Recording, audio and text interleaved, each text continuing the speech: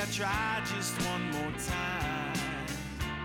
All right, welcome to the Mockingbird, everybody. I'm not sure what episode this is, like 5, 6, something like that. Sounds right. But I'm here with Greg Drews. What's up, man? What's going on, dude? Oh, man. So first off, we got to talk about this real quick. Okay. How do you say that? I call it Amaras. That's what I would say. It's got that little tilde over the A. So he brought this wonderful bottle of mezcal. In one of my songs, it says, we got enough for a case of beer and a bottle of cheap mezcal. Ooh. I wrote it when I lived in Cimarron, New Mexico. Wow. So we're going to sip on that. Yeah, it's a little cheers. Cheers. Salud. All right. So this is our first time to get to sit down and talk. We've met a couple of times, but like officially, the first time I met you, I called you by the wrong name on the stage. That's right. That's right.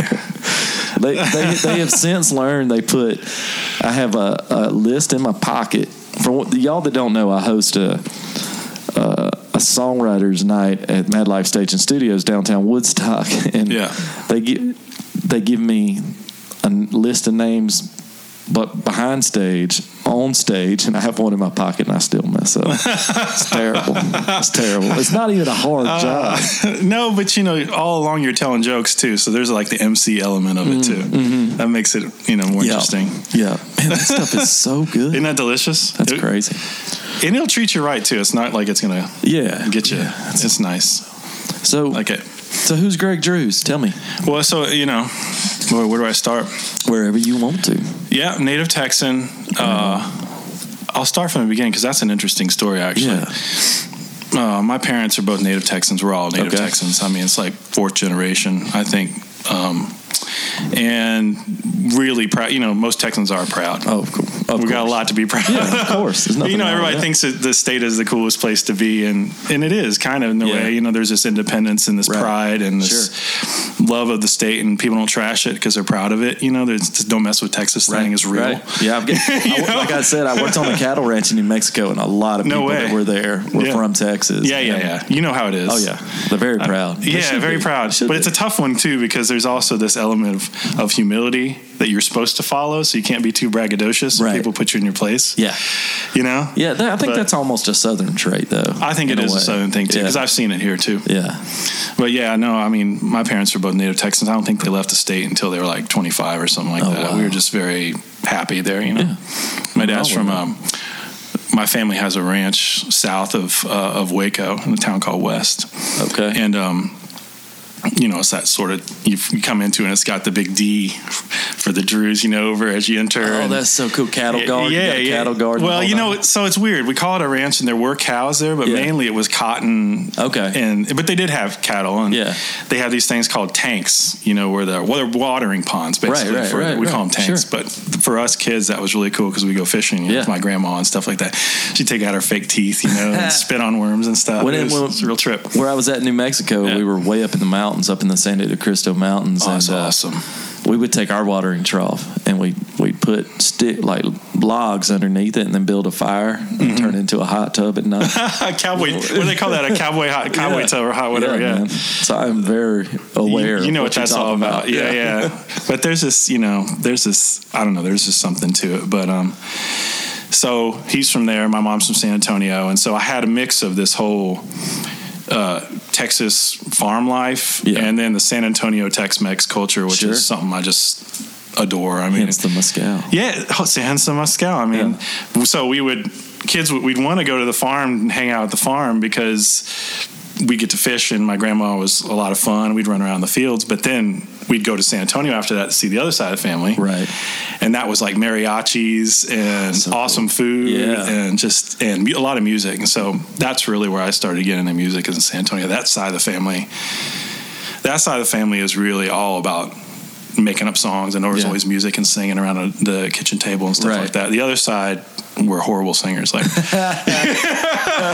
for real. Like in church, my mom would put us next to her and sing in our ears because my dad was so tone deaf, like horribly tone deaf. My granddad was kind of that way too. Yeah. So I mean, you don't want the kids exposed to that because they're gonna, So my mom would sing in our ears, and she would sing the harmonies to the church songs, like just to get us thinking musically and stuff like that. So start firing those little twitches in your brain. That's cool. And that's interesting too, because I've heard others talk on your show about singing in church, and I think. And I've always said that in passing, that's why I started singing. But it is because you're singing all these hymns and stuff like that. And then you start to try to deviate on them and do little harmonies and stuff. So exactly. Well, I mean, every Sunday morning, there's part of the service you're going to sing. You're going to sing, I mean, I don't know of a denomination that doesn't do that. No, I know. I'm sure there is. And I've heard of them, but I've never come across them. I've never been to one before. I don't know. That's kind of our thing. That's just our thing. But my dad worked for the phone company, and he was like on this rotation, and they stationed us up in like near Wichita Falls, like about an hour west of Wichita Falls, and this town called Vernon. It's right on the Red River, and it's famous because Roy Orbison's from there. This town, right? Yeah. So my mom was a nurse, and my dad was like this telephone engineer. And the doctor that delivered me was like arrested 10 years later for cattle rustling. I mean, that's the kind of place, so you got a little Western. It's weird because, if you're a successful doctor, why you're stealing cattle? That's kind of ratchet. Nobody does. Why would you do that? I don't know. Did you need that kind of? Do you do it just for sport? Maybe it's just that old Texan rowdiness. I think that might be some of the genes. If you're from that place, it's super wild. I mean, that's like. Yeah, it is. It's totally wild. Yeah, you get it. So so that's kind of strange, but there's something about being out west like that. Most of the people I know from out there. A little wild. Yeah. Because I don't think attitude. It's that whole thing of no fences. I think it's just wide open and kooky and crazy and stuff. Right. So I'm born and raised there. I spent some time in St. Louis, went to high school in St. Louis. Went to college in Indiana University, and then I went overseas and I got my master's in Paris in diplomacy of all things. I know, it's crazy. In diplomacy? Diplomacy, yeah. Wow. So living in France was another trip because I got to see the U.S. from the outside. Yeah.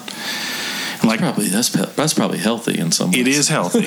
It is healthy, especially today. So if you're on like the metro, which is the main transport in Paris, if you see some obnoxious people, they're either Germans or Americans, because everybody else is all proper and stuff like that. They're all super proper. Yeah. But it also made me really miss it when I came back to the States. Like I knew I was here to stay. Like I don't know. That makes you proud of it as well, because there's so many rules and stuff abroad, that just I wasn't ready for. At the time, I wasn't ready for these guys walking around with machine guns and stuff, because we had like train bombings and stuff. It was a really trippy time in Paris. When was this? 97 through 99. I was over there. Okay. We had like train bombings and stuff. So you'd get on the train, you'd look under your seat. It was a really wacky time. Yeah, that's crazy. But that's a tangent. But hey, I'm the king of tangents. You get it, Yeah. Wow. So then, I mean, we take that for granted sometimes here. Yeah, we do. Yeah. Because at that time, just seeing, now you see it, but yeah. I remember the first time walking in a train station and seeing these 19-year-old kids holding machine guns, and I didn't trust them. I'm like, but it was required because of what was happening at the time. But it was a trip. That is crazy. So then I came back, and I was going to do foreign service, moved to D.C., took the test, and then was like, do I really want to be stationed in?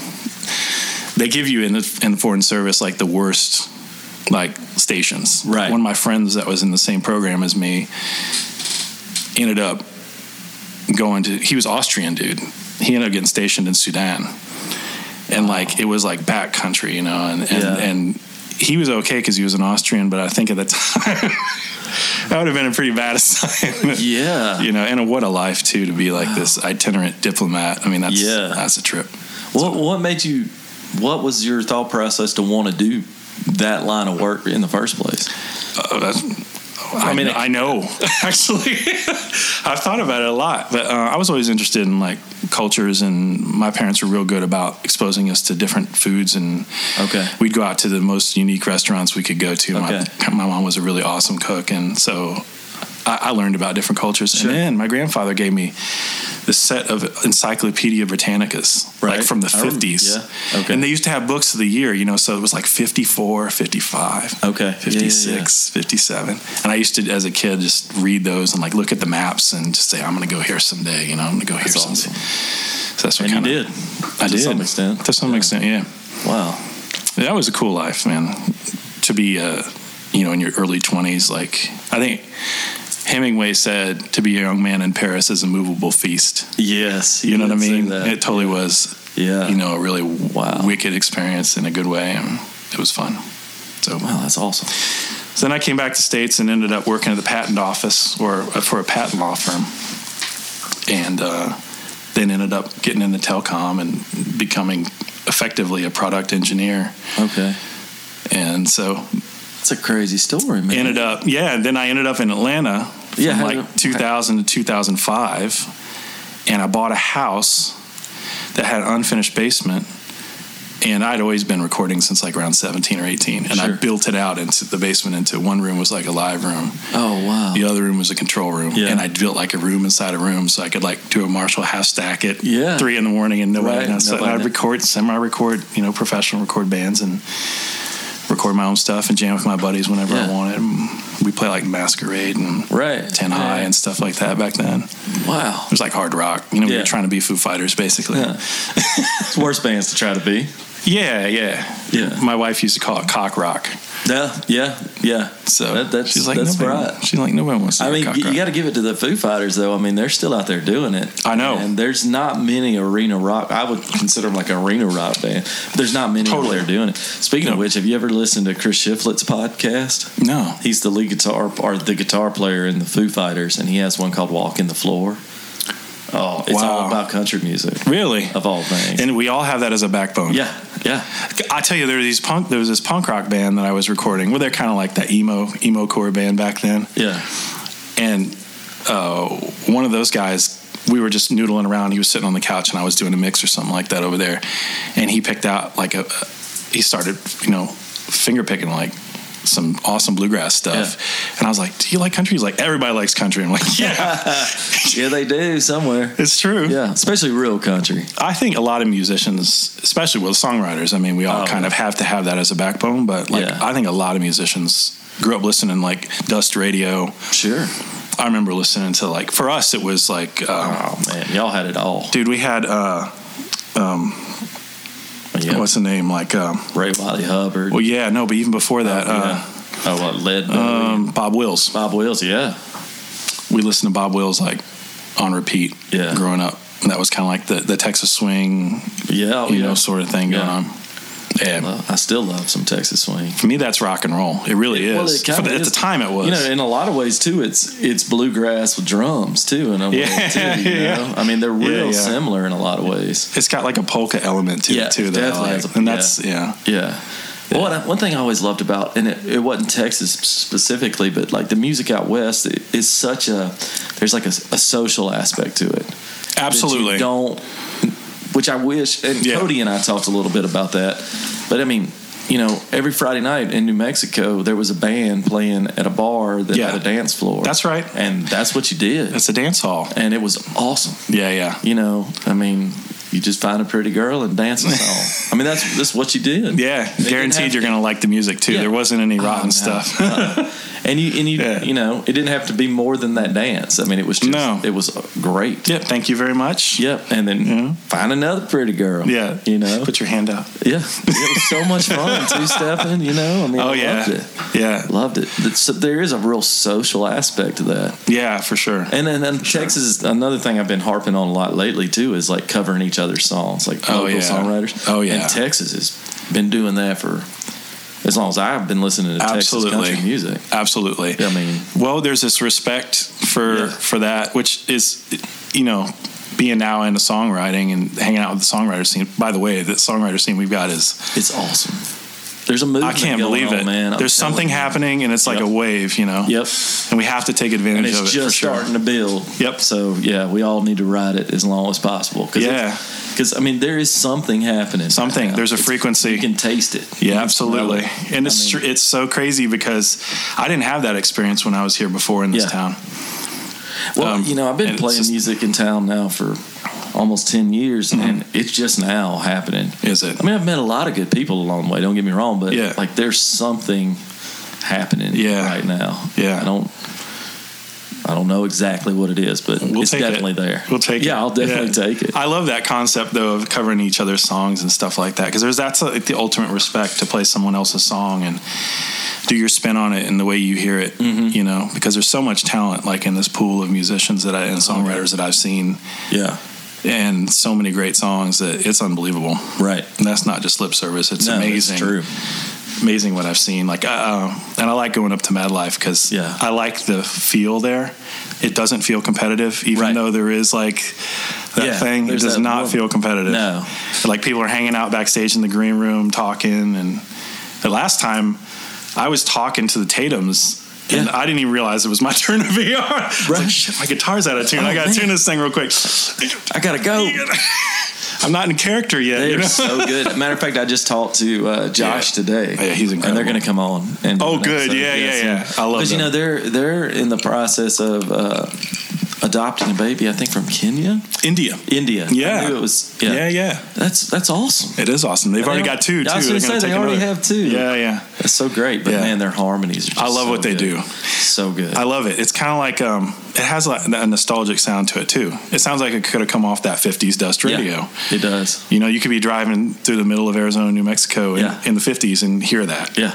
I love it. Yeah. And it's just great words, everything about it. His songwriter, they're really talented. They're recording an album right now, or like a short EP or something like that, too, right now. Nice. I did not know that part. Yeah.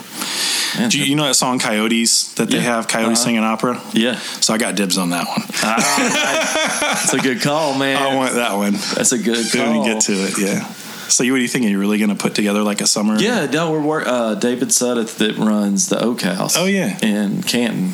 Yeah. He and I started talking about it, and then life kind of got in the way, but we'll definitely get back on it. It'll happen. That'd be fun to pull that off this summer. It'd be cool if it was like a picnic or something like that, where people could just kind of come and hang out, and you could do a rotation. That's a good idea. Like, I've got this thing now. I'm really trying to get this album done because I want to do outdoor shows. Like, there's something about playing, and I didn't realize it, but you got to book these things like 8 to 10 months ahead. Some of them you do, yeah. And there's a lot. And there's a fine line, too, between like the true like roots, organic folk music scene and this hipster scene. I got I kind of think I'm in the middle, but it's like there's this, you know what I mean? Yeah, I'm not hating on it. I'm just saying that there's a scene there. Yeah, there is. That's different than like the core musicians, Yeah. It's weird. I don't know. I know exactly. I don't know how to articulate it either. But there is definitely something in what you're saying. Yeah, you got to, and I don't want to, because I want to be able to play whatever you want to. Exactly. Yeah, I'm not big on the whole genre thing. Yeah. I mean, anytime, and I've said this 100 times, but anytime anybody asks me what my music is, I tell them country, because when you talk like this, that's how it comes across. But I would really consider myself more like folk Americana. I think you're a more Americana folk artist, But I mean, when you got this much twang, there's nothing I can do about it. That's just pizzazz. Pizzazz. That's right. Y'all hear that? It's called pizzazz. Yeah. That's awesome. No. So, I was here. I mean, not to tell my life story, but it goes in tangents, but it also kind of got me to why I'm doing what I'm doing now, musically. So I was here, I was playing in bands, and we kind of did like post-punk sort of rock music. Okay. And I said there was a band that was like Foo Fighters called Alpha Burn that was kind of like that. And then there was a band I played in called Republic before I left, and which really started to do pretty well. And it was kind of like, Mars Volta, Sparta, that kind of music. And like 2 guitar lines and really rhythmic stuff and a lot of singing outside my voice range. Yeah. It's not like too high, sound like I was the dude from the outfield, it's just like too much. But then I moved to LA, and I spent 10 years in Venice Beach in LA in my 30s, which was a place to be. Yeah. But to play in LA, you got to pay to play. Yeah. You can't just do what we do here and sign up and send your EPK in. Right. You got to pay bucks. $100, $200. Plus, I was living in a small little beach bungalow. I had no place to practice. So the electric was out the window. Yeah. So I bought a nylon string guitar on eBay. This Brazilian bossa nova thing that I haven't played yet on stage here, but because I was getting it reworked and refretted, and started playing that thing. But the social aspect in LA, you're outside all the time, right? And anytime and there's lots of barbecues, yeah. And I had a bunch of buddies there from high school that had been there, and they were all professional musicians, and they were playing in the scene for years. And we would hang out at people's houses and have fire pits and just play guitar by fire pits. And I started writing songs like the songs that I'm doing now that were all just me and my buddies singing around fire pits for 10 years with the kids running around and stuff like that. And that was for fun. Yeah. And then when I moved back here, I just said, I should do something with those songs. So you should. Started to take that backlog of songs and turn them into something, Yeah. And found the scene up here. In Woodstock, Canton, Woodstock. Yeah, outside the perimeter, starting to do some cool things. It's really cool, man. And I don't I'll admit, I don't even know what's happening inside. And I don't either anymore. I mean, I've done a few things there. Like April 12th, I'm opening for Adam Hood at Smith's Old Bar. Oh, that's cool. The first time I've been inside the perimeter, like for music. Right. And it's probably since I opened for Ray Wiley Hubbard. Did you really? But that was like 4 years ago. No way. That's not true. Steven, who you met downstairs, and Deborah Lynn and I did a show at Eddie's Attic. Mm-hmm. So that was the last time. But that was almost a year ago. Yeah. So I'll go into town. I do wonder if they've got something going on like we do out here. I think they do. I don't. Have you played Eddie's Attic? Never. Well, no, I want to do that. Should. Okay. But my buddy Brian Revels is the host down there, and amazing musician. He's working on an album right now too. Great songwriter, and so he definitely has his finger on the pulse. I'll connect. Oh, that'd be awesome! Sure. Yeah, he's a super cool guy. Even when I was here before, I was doing rock, but I had always played acoustic music, and that was my thing. I'd always had played acoustic guitar. That was how I started playing guitar, I think.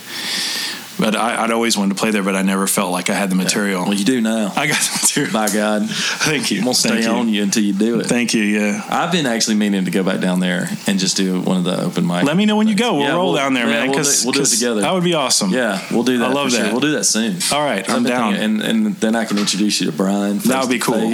Yeah. I mean, I'm trying to do once a month at least, just to keep the stage thing going on while I was trying to finish these songs. Sure.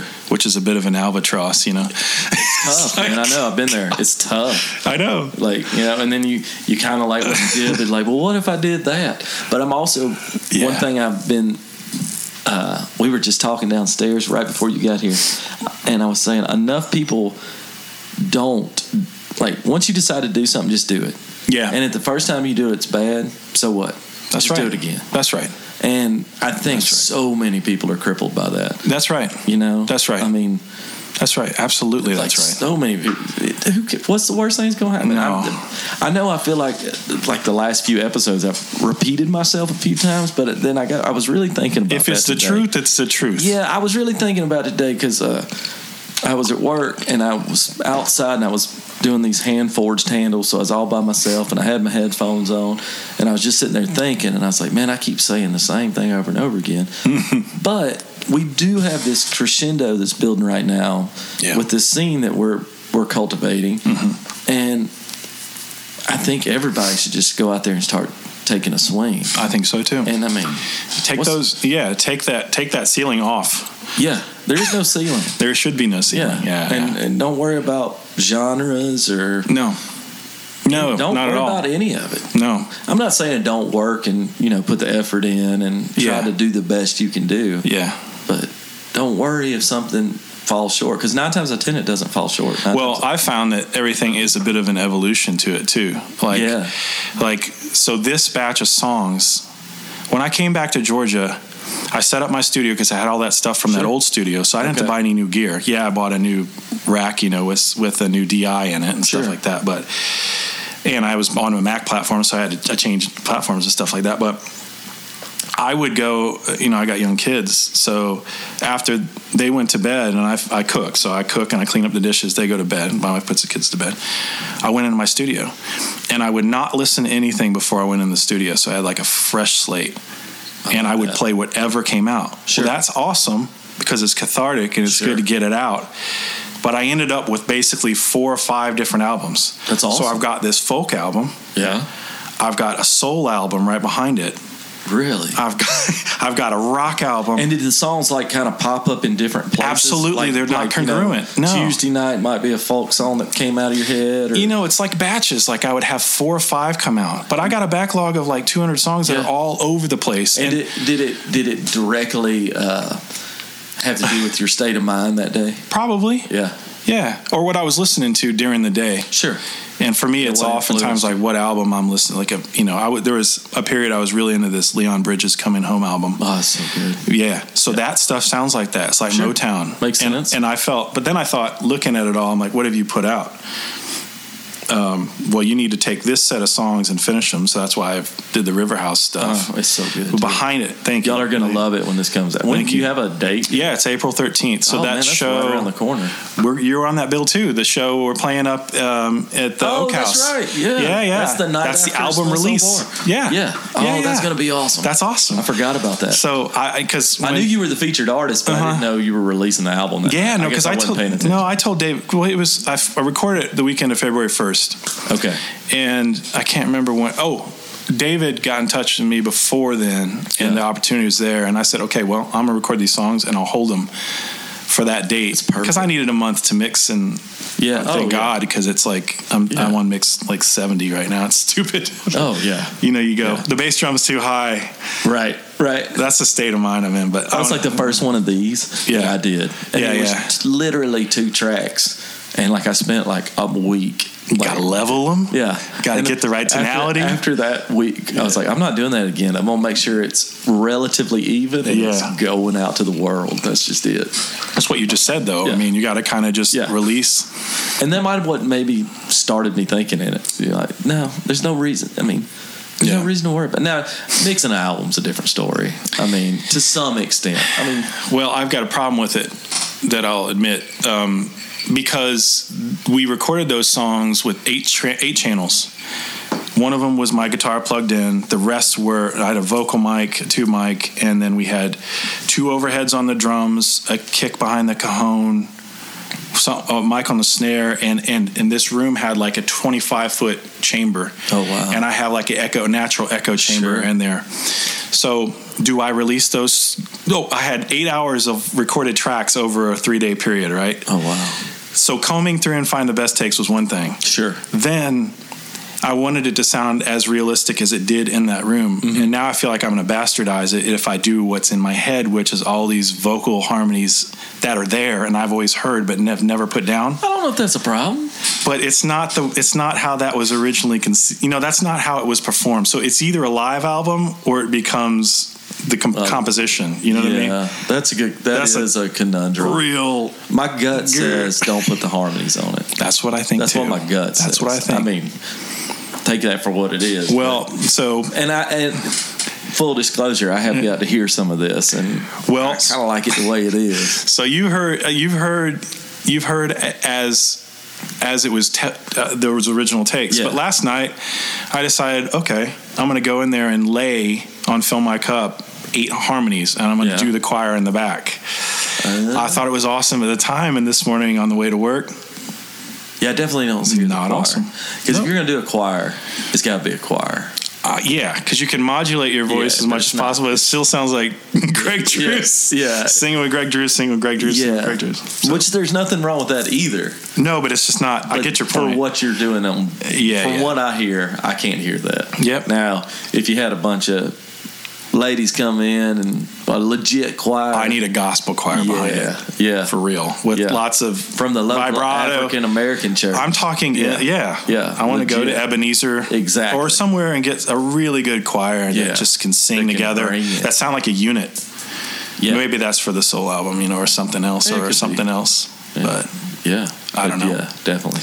You know how it is. The problem, the curse of a songwriter is that you've got all these songs that are. Yeah. I usually track them verse, chorus, and then I leave them, and then I'll go back to it, but I never go back to them. Nope. You got to get them all the way through. Yep. Watermelon the words. Yep.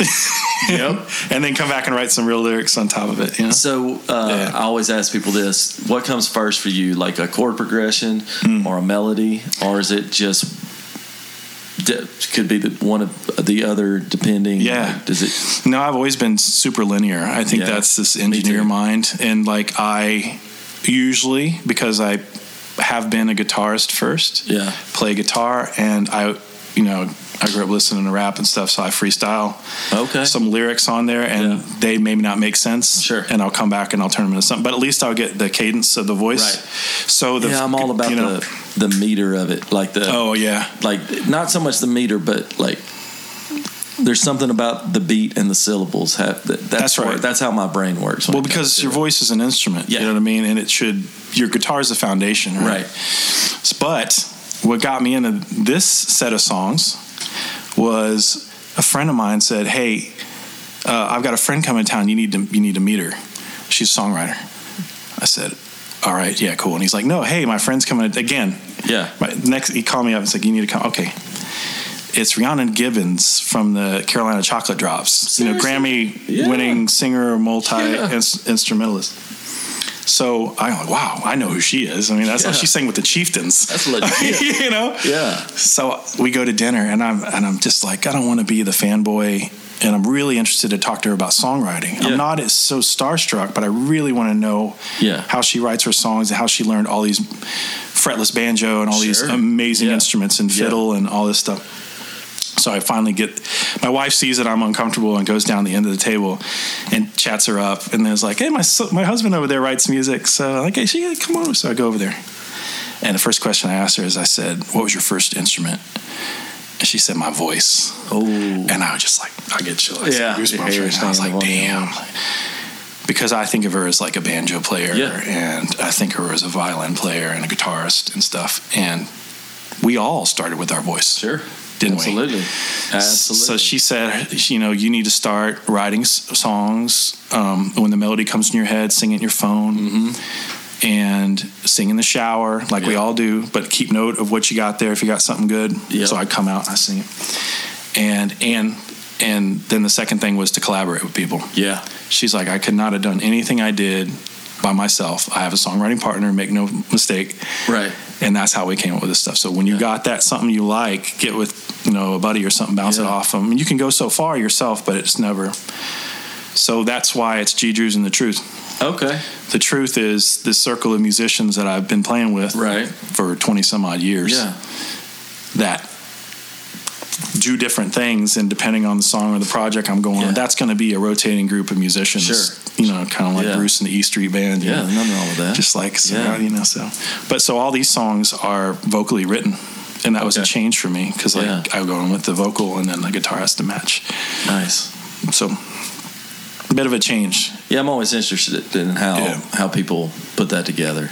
Yeah, because I'm the same way. But for a long time, I would start with I'd find a chord progression. Well, actually, and this is 100% true. Forever, I would write every song I wrote in G, C, and D, and then I would go back and I change the chords later, transpose it later. Yeah, really. Yeah, and just because I would find this almost like this rhythm in my head or a melody line, and it didn't matter what the chords were at the moment. I just had to get the words out. I hear that. And once I found that melody line, because unless you're putting some minor chords or something in there, the feel's going to be the same no matter what key you do it in. That's absolutely not necessarily the same, but you know what I mean. There's a cadence to it. Well, actually, technically, it was in the key of A because I would just capo on the second fret, G, C, and D over and over again, or D, C, and G. But it was always just those three chords because it took the thought out of what I was doing. Oh yeah, man, hand, I hear you on that. So I could just let the words come out of my head.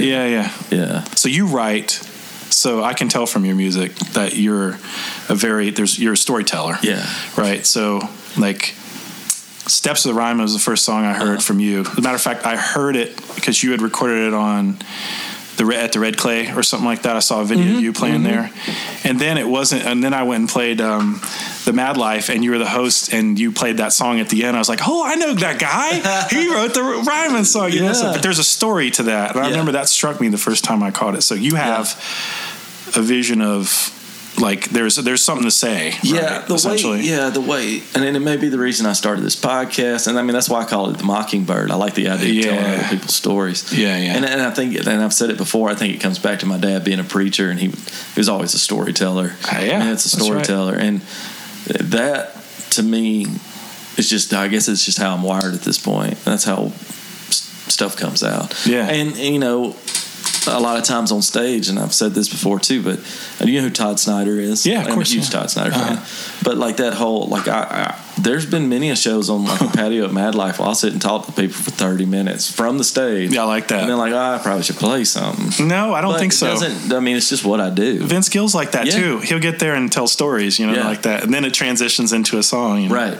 I think that's nice because that's not like song number one, song number two, song where people can get closer to what you're doing. Right. Yeah. I've never had that foresight to be able to have that conversation with the crowd. Like, I'm thinking, bang the song out and go. Right. Well, and it depends on the crowd too. I mean, it really depends on the crowd. No, that's not true. You can pretty much tell a story in any crowd. Yeah. I mean, if it's, you know, I used to be in a band called the Alabasters, and we were a much rowdier country band. Yeah. And stories, I still told stories then, but it wasn't the same. But when you're just standing up there with a guitar, you're either going to sing a story. Yeah. Or at least me. I'm either going to sing a story or I'm going to tell you a story. Sometimes they turn into the same thing. Yeah. You know? Well, that's what Todd Snyder does. Yeah. I was actually I'm a huge fan. And John Prine is like, my end-all, be-all songwriter for me. And he's the same way. Yeah. I do like story songs. So the thing about a storyteller is a storyteller songwriter is you have to have something to say. Yeah. Like, you have to think of there's a structure, or there's something, because the story has to progress, right? Right. So do you rationalize that before you get in there? No. It just kind of happens? I mean, there's a couple of songs that I've done, like the rhyming when I tell the story before that. That's a definite. Because it like legit happened the way I tell it. Did it? Or, well, you know, a little bit here, a little bit there might be different. Of course. And then there's a song I have called... I can't think of the name of it right now, but in the middle of the song, there's a story that and if I don't tell it, then the last verse makes no sense whatsoever. Oh, I see. You got to set it up. So you have to set it up. Yeah. But 90% of the stories I tell are, as my dad used to say, I was real good at making a balloon animal out of the truth. It's still the truth, but I twist a little here and a little there, and it looks. But that's okay. Flashy. It's creative license. Yeah. You know? So I won't lie to you. There's been stories I've told on stage, and I made the entire thing up just for my pure enjoyment to see if I could get away with it, and then go into a song. Well, you can't do the same thing every time. Like, I think comedians are like that too. Like, comedians have to have some variety in it, or you won't have the same passion out of it. Yeah, and I listen to a ridiculous amount of stand-up comedy too. Like, I find that super interesting. I get that from you. Yeah, I find it super interesting that I've always been super impressed, and a lot of my heroes, songwriters, most of them are like, you know, just the one guy and a guitar. And I'm always like, going back to Todd Snyder, I'm super impressed to see somebody that can sell a show out like he can, and it's just him and a guitar. Yeah. There's not that many people that can do that. I think it's his wit that sells those shows out. If you watch it, because I was watching, because I'm trying to track down these festivals that I can plug myself into. I found this list of 603 outdoor shows or something like that coming up, and there was one that was in North Carolina, north of Asheville,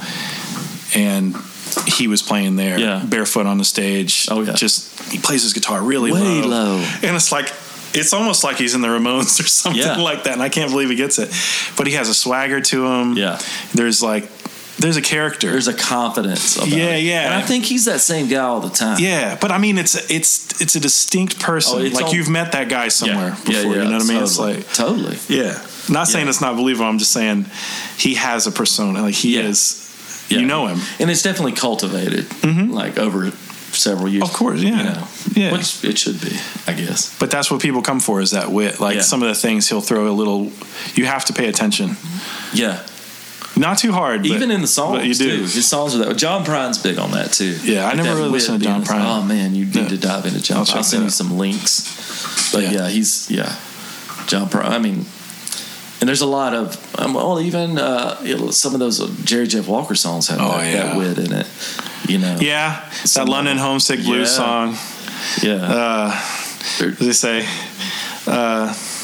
where in the world is that English girl? I promised I would meet on the third floor. Yeah. And you know that moment happened. Those limey eyes are eyeing the prize. Yeah. Some people call manly footwear his boots. Mm-hmm. I love that. And I guarantee you that exact moment in time happened in his life. Absolutely. And he just wrote it down. He was over there. Yeah. You know, that exact thing happened. Yeah. That whole scene, and I know I wrote about it in your thread I do remember being a kid. My aunt was in Austin, and we would go visit her, when we were in between. We lived in Dallas mainly, but if we were in between the farm or San Antonio, we'd go there. And there were all these concerts like out on the field that were free. And it would be like Willie's Barbecue. Yeah. Or he had that series that always happened. But there were a ton of shows like that. And those guys would just one after the other. And oftentimes there were like 10 guys on stage. And it was like, okay, you got this one. Yeah. Oh, do I? Okay, I'm ready. Get up there and do their song. Yeah. So those guys could all carry their songs by themselves, but as a group playing on top of each other, backing each other up was just the coolest thing. Yeah. I remember being a kid going, maybe that's why I want to do the outdoor shows. Because I think that is the coolest thing. Yeah. To play to people on blankets. Oh, it's that are just great with kids running around and eating a hot dog or something. Yeah, they got a hot dog. It's cool. Kicking back with a glass of red wine and just totally. Yeah. It is the best. It is the best. Yeah. But you got to have. It seems like a lot of those you got to have enough material. I'm looking to play 30, 35 minutes, have a great time, watch a lot of great other acts, maybe 45 minutes, but to go for an hour and a half is a lot of original material. It is. It is. I don't know. And get to it in the end maybe, but yeah, it can totally be done. That has to fit together too. I don't want to do like 3 different genres. Maybe you can. I don't know if it has to. I don't know if it has to fit. Really? Yeah. I mean, as long as it's just some sort of flow. Yeah. I mean, but other than that, I don't know that it has to be. Well, and maybe it isn't. And if Americana music is Americana, it can be whatever. It can be absolutely everything. Yeah. It's a hodgepodge. It's almost like that gumbo. Exactly. A Mighty Rad gumbo. Yeah. Nothing wrong with gumbo. No, dude. I love it. I need to make some gumbo. It's about that time of year. It is about that time of year. I mean, I'm ready for it to warm up. Let's talk about cold that. Weather. Dude, I don't like cold weather. The problem with Atlanta, and having lived in a lot of different places, I can tell you, the problem with Atlanta is that wintertime is that 40-degree wet that's colder than 30-degree or 20-degree without that wet. It's that humidity. Yep.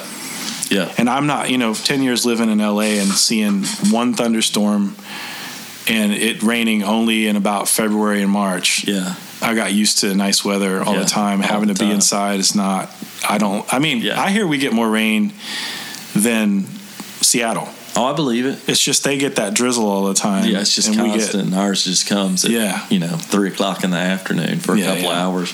I don't mind it because we live in a forest and we should be proud of that. It's nice. It's nice. It doesn't get too hot. People complain about the heat here, but it's not like a Texas summer. Yeah. No, it's not. Or a New Mexico summer. Yeah, you've seen that. Yeah. No, it's not. Yeah, you've seen that. But I will, those people always say, it's a dry heat. And it is. Dry heat's better. It is. It just is. And we were out there playing golf in San Antonio. Yeah, you get a nosebleed. Yeah. We were playing golf in San Antonio in 100+ degree temperature. All you had to do is get a wet towel and put it around your neck. You're fine. Have some water. Just make sure you drink some water. Stay hydrated. Yeah. In between your beers, get you a water. You'll be all right. We used to go when we were in LA, we used to go to the deserts and I have an Xterra. We'd take our trucks out there and go off the grid. Yeah. And we would take a cooler of Tecate, a couple bottles of Jimador tequila, and water. But so much water. Oh, yeah. We would just pack it on the top because you never know if you get stranded in the desert. You're going to need it. In the Mojave with that water. So I would always come back with more water than I used, but that's better than running out of it. But you got to stay hydrated. You don't realize it. Yeah. It's important. Drinking Tecate. Listen to us, young kids. You kids? Yeah. Water. Stay hydrated. Yeah. Water's important. Yeah. Yes. Man, that's funny. It is funny. Where are you going to go from here? I'm curious. That's what I was just sitting here thinking. Because we were on a good roll there. Really good roll. So I had a thought and I lost it. That's all right. That's allowed. That's the mezcal. And we're not even that deep into it yet. No, but that's the beauty of it. It's just a little sipper, so you don't need too much. Delicious. We should get them to sponsor the podcast. Yeah. I'm going to write them an email tomorrow. Amaras. I can write an email in Spanish. Can you? I'm sure I can figure it out with Google Translate. Google Translate's an amazing thing. It is an amazing thing. Well, that's awesome that on the 13th, that's going to be your CD release show. Yeah, I'm really excited about that. Oak House is such a cool place. I've never been there. Yeah. And I'm ashamed to say that because I really wanted to go see Cody. Yeah. I wanted to too, but I ended up playing the after party at Green Line Brewery. Oh, did you really? Right down the street. That's awesome. So they all came down afterwards. That's awesome. So yeah, it was fun. It just so happened to work out that way. Really? Yeah, I didn't plan it. Yeah. But it was my first time there, but it was an awesome place to play. Yeah. It is small. Have you been there? It's this Green Line Brewery. I mean, it's an alleyway that they converted, like literally an alley between the two buildings. Was it covered? Oh yeah, it's covered. But it's tiny. Like it's about as wide as this room. Like a shotgun. Yeah, but it was that's cool. Super great people. I mean, it was a fun time. Yeah, I like that about, and maybe that's the other thing that really struck me. Yeah, about being here and being a native Southerner, and liking people and talking to people and wanting to visit, like we say. Visit. Yeah, you're gonna visit. To living in LA where people don't look at each other, I really developed this complex of not like looking people in the eye. Yeah. From living there because people just don't get in each other's business. Like it was the same thing in Paris. You don't look at people. You know. Yeah. And then I came back here and everybody's so warm and kind. Yeah. And I think a lot of it's genuine, honestly. But I do too. I really notice it, north of town, like as I get out. Well, I've said this a lot too. Is like, I mean, I love Atlanta, the city itself. It's a great town. It's a great. It's got everything. It's got everything you need. Yeah. It gets a bad rap every once in a while, but it is a great city. Yeah. But Atlanta, in my personal opinion, is not really. I mean, it's in the South, but it's not. You're not going to necessarily get that Southern hospitality because it's a melting pot. It's a different thing. And there's people from all over too. It's a metropolis, exactly. And so, it was funny because Trevor and I were talking. He's like, "I wish he grew up here." And he goes, "I wish I had that drawl." I was like, "But you grew up in Atlanta, man." He grew up in the burbs. Yeah, it's not the same thing. Yeah. I know his cousin really well, old friend of mine from when I lived here before, and I was at his house hanging out in his downstairs bar, and he's like, "Hey, my cousin plays here, Trevor Stark. You need to look him up. You need to go see him." And it's funny you had him on here. Yeah. And I was like, and I told him, I said, "Chris, man, your cousin was on there. I'm going on in a little bit." And it's just a small world like that, but but no, I know what you mean. This is a melting pot. This is a metropolis, which makes it beautiful. But at the same time, it's not the core of the South because there are a lot of people from different places, transients, from all over. Which is what makes the city great. That's right, too. I guess it probably makes any city great. But there is something to be said for that, getting to sit and visit. I know, I like that. Yeah, because I remember as a kid, my parents would say so and so is coming over. And they would just hang out on the couches. Yeah. And they may have, they'd drink some tea or maybe they'd have a margarita, but they'd just be talking. Yeah, talking. Well, so much, not to sound like an old man, but so much time we're spent like staring at our phone. No, dude, I'm so anti that. Even though I wish I am anti that too. Yeah. But I am the first person that tells all my friends this is something I actually want to try to work on. I've thought about this over the last week, but I am the person that will say, think before you call me, could I text this? Mm-hmm. But that's because life moves. There's a velocity to it now. Yeah. But I do want to get out of that. Yeah. A phone call every once in a while. It's healthy. And I think that's part of the reason why I started this. I want to just sit and talk with people. Yeah, I want to talk about this because I think this is a really rare thing. Not only is it cool that we get here and to talk and get to visit and stuff like that, and that you're doing this and people get to hear our stories, but this sort of... You are a storyteller, so I'm not surprised you're doing this. Yeah. This is not outside your zone. No, it doesn't. The first time I did it, and that's why, Deborah Lynn did the first one. Yeah. It was somebody I was really comfortable with. Yeah. But yeah, when I first started doing it, I was nervous about it. Like, am I going to pull this off? This is going to work. Yeah. And then when we sat down, it's like, we're just talking. Yeah. That's it. Well, you keep it organic too. I try. Yeah. Because it'd be super boring if we just kept it super sterile and you were like, okay, linear conversation. You can tell where it's April going. April 12th, I will be here. Yeah. Which this will already come out, so the first one, but I'm going to start doing a Thursday episode. And I'm calling it the Huckleberry Happy Hour. So Huckleberry comes in here and sits with me, and we just talk. And he never says anything. Yeah. But like last night, he was in here and like he just kept doing the turn the head.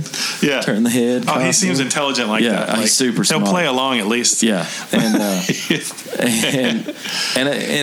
that I'm going to use that kind of to plug dates. Not that I want people to plug their dates while they're on here. I want them to tell everything that's going on. Mm-hmm. But then that Thursday's just kind of, and it's also just going to be kind of stream of consciousness for me, and you never know what's going to happen. Yeah. Yesterday my good friend Kara Koffel, I got my degree in sculpture. Oh, I can see that. And she was a good friend of mine, and she's an art professor in where is it? It's in Illinois. Yeah, is that right? Yeah. I think so. But she also started this lip balm company. Random. Like super random. She's super, like, she is a workaholic in the best way possible. And like they built it to this huge thing. Mm-hmm. But like literally the first year, I think they made like 1,000 lip balms. And then like last year they made like 60,000. Wow. Like, it's a legit. It's exponential. It went from Etsy to, like an office building, which is awesome. But that goes back to my previous statement. Yeah. Just try it. Yeah, I'm with you. Just try it. Give it a go. And I don't know why that's my theme so much lately, but yeah. Well, you have to say that those of us that get out there and we do our thing, we are throwing ourselves out there. Yeah, especially when you write a song and you're playing in front of people. You almost, this sounds bad. Come on. You almost have to do it for yourself. Oh, you absolutely. You know what I mean? You almost at some point when I started really taking my songwriting, like really trying to put my effort into it. Yeah. I just had to not ask people for their opinions as I was making that song because it would deviate it. Yep. So I needed to finish it as it was finished. You know what I mean? It would be my song and it would be done, because otherwise it wasn't going to be what I wanted it to be.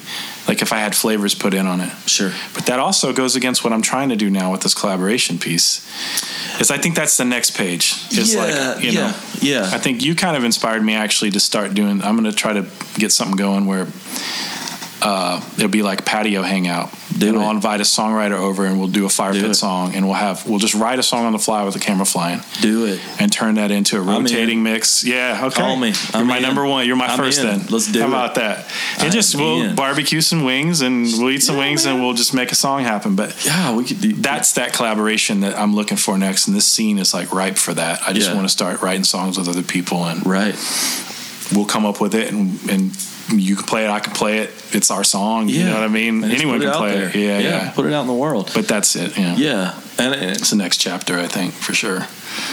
And I like what you're saying, about not necessarily listening to opinions, because I think sometimes, and don't get me wrong, I'm all for constructive criticism. I'm all for hearing whether somebody likes something and they didn't like. I'm all for all of those things. Right.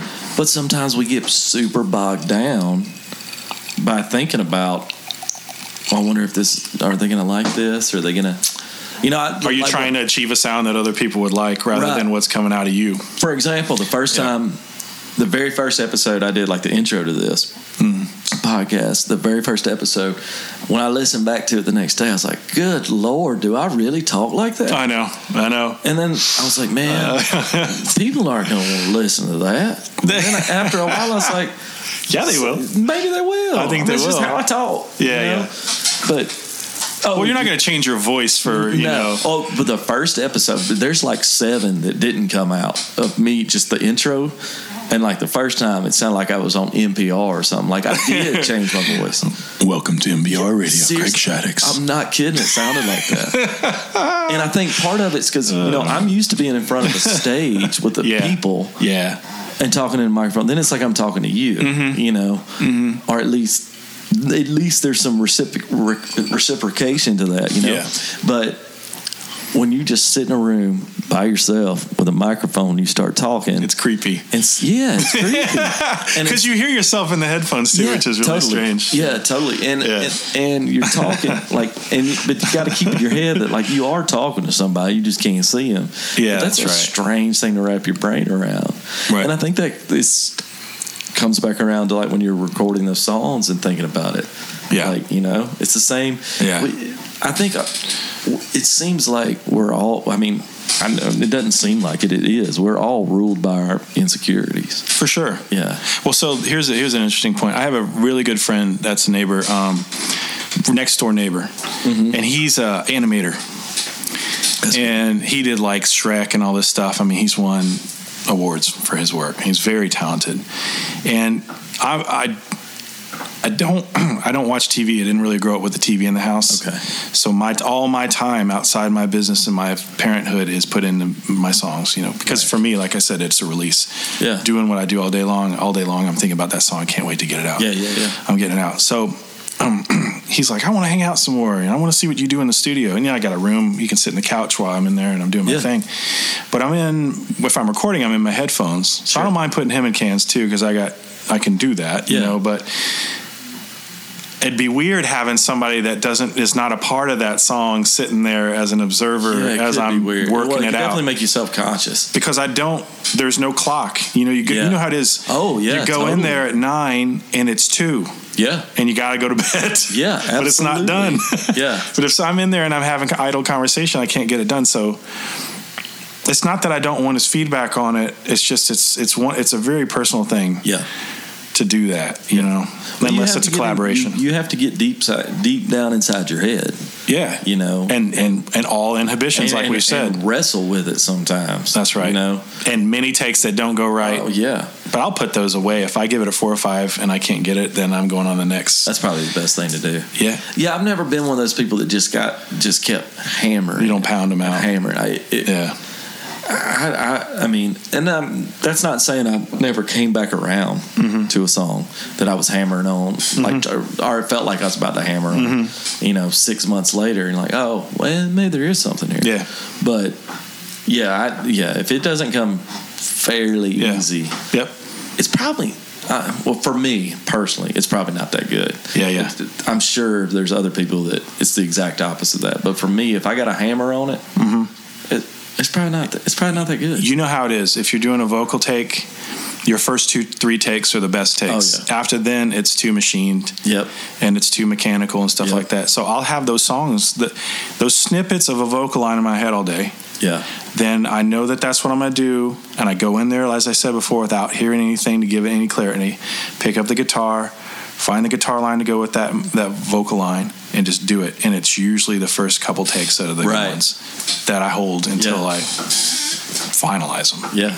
You know, and then I'll listen to them. I use SoundCloud a lot. Like I use Ableton. I record in Ableton. Yeah. And after I export that take, it automatically uploads it. So I've got the next day on the drive to work, I've got all these takes and I'll find the good ones. Yeah. Oh, listening in your car is like the best. It is. And, all my final mixes go in there. Yeah. And I'll go check them because you know how your car stereo sounds. Right. Like, do you know, damn, I'm drawing a blank. Hop.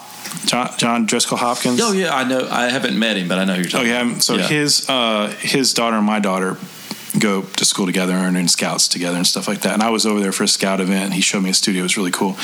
And we were talking through and his setup, and I said, because he got a really nice, he's got a, I'm sure. He was on the cover of Mix Magazine. It's a wicked studio. Well, Zach Brown money. Well, yeah. But he's like, that's all right. I go, you know the best place to listen to your song, right? It's in your car. And he's like, in my car. It's like every time I get my press, I go to the car and I listen to the car, because you know exactly what that sounds like. It's a controlled environment. And if it doesn't hit in your car, and that's where most people listen, and that's right. But you know, I was just thinking about this while we were talking about that, because that everything I've ever recorded before is exactly that. I take it, what's it sound like in the car, and then now I wonder, do Do you listen to it in like a cheap earbuds? Well, so I do that. I wonder if that's a better approach now, because most people are walked around with it buried in their ears. We need to do a part 2, because in that time that I was in LA, I did 2 electronic albums,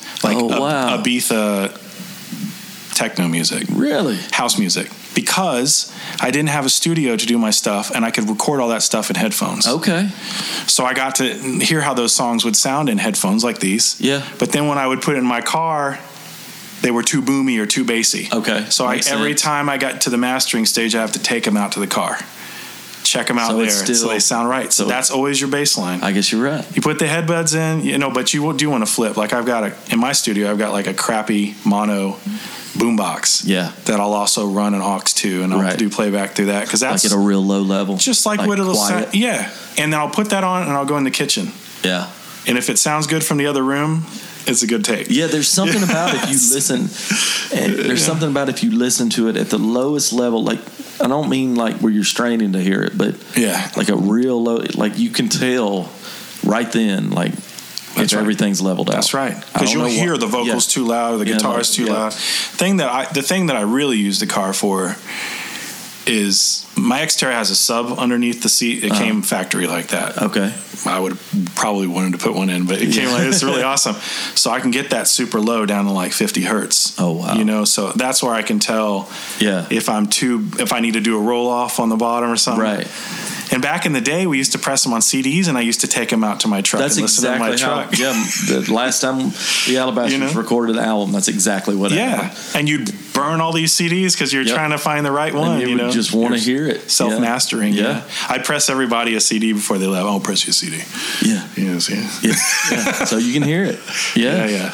You turn it down in your car. You listen to it at every level. That's right. And just like you said, that's so accurate. You have to turn it down to where it's probably going to sound as background music. Yeah. If you can walk into like a restaurant and it's playing and it sounds good, then I try to always emulate that. But that's a trip. Yeah. Recordings. It's weird being a singer-songwriter or composer and record an engineer and a mixer and a producer and a mastering engineer. Yeah. Like doing it end to end.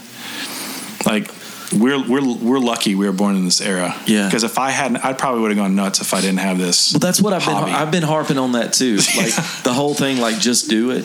Yeah. It doesn't require much. Nothing. To do it. Nothing. Like I've said this before on the podcast, I'll probably say it again until like I get an upgrade. Yeah. But it's just a laptop and 2 microphones that I would take to a show. That's it. That's right. There's nothing fancy going on in here right now. You don't need it. You don't need fancy. It. No. You actually overdo it. And if you got the super high end mics, and I have a good mic closet, over the years, I got good stuff. But if more mics you put in, honestly, in that room we were recording, I had to worry about phase issues, especially with everything was running through these phantoms, and you had to make sure everything was in phase. I could deal with it later in the mix, but just keep it simple. What are these? Are these just the Sennheisers? These are the Jam, the 35s, 835s. That's my mic. $100 mic. Record a guitar amp with this thing. You can do anything with this. It's the best. And bulletproof too. That's why I was telling Leanne, my wife. I was like, I could start this. I'm a big proponent of what can you do with what you have right now. Yeah. Not go out and get anything. I mean, you could record an incredibly successful podcast just speaking into your iPhone. That's right. So that's right. I don't know why I keep preaching on. I just want everybody to just go do it. I know why you do. Do it. I'm reading between the lines. Yeah. Because you're a sculptor. Maybe that might be it. I just like building things. You took a piece of material and turned it into something. Yeah. That's what you've... Yeah, I've done it. That's how my brain works. That's right. So that's why it's normal for you. So you don't need. You just need a couple good tools. Yeah. And do the rest of it. Just figure it out. Yeah. And there's a joy in that too. There is a joy. So you sold me. So I'm not going to go back and I'm not going to throw those extra vocals on. I don't think you should. You're right. Because there is a beauty, the fact that Chris was on cajon and drums. Over here, I was singing and my buddy Jay was singing harmonies sitting at the table. Yeah. Sounds like he's sitting across the room, so I'm trying to mix it to sound like that. Right. There's a simplicity to that that's portable. And there's an honesty to it. There's an honesty to it. I think there's nothing fake about it. I think that's why so many... I think there's a push back towards that honesty. I hope so. In everything. Yeah. That's the truth. I have 2 days left at my current job. Yeah. And I make high-end furniture, welder, blacksmith. And there's a big push for handmade furniture. Now, granted, I always say this, I build stuff I can't afford. Like, it's super high-end. Oh, wow. But it's handmade, and people want it. Craftsmanship. And I think there is a pushback. And it's a weird, it's kind of weird because every day the world gets more and more technology, more and more, which I think is awesome. I'm not scared of it. I love it. Good. But at the same time, on the other side of things, people keep wanting these tactile things you can touch and feel the scars in them. And I feel that way about. That's why my gut says, just leave your song. That's it. That you can smell the space in it. You can feel it. Yeah. So that's the other thing too, is if I go back and I think about albums that I really love, and I mentioned this to you, I like, if you know Chris Whitley. Have you heard Chris Whitley? Check him out. Okay. He's a dobro kind of guitar player, steel guitar player. Yeah. Grew up in Texas, but he lived in Belgium for many years. I saw him live about 4 or 5 times. I love him as a musician. He's a guy that could go into a room with just that steel national guitar. Yeah.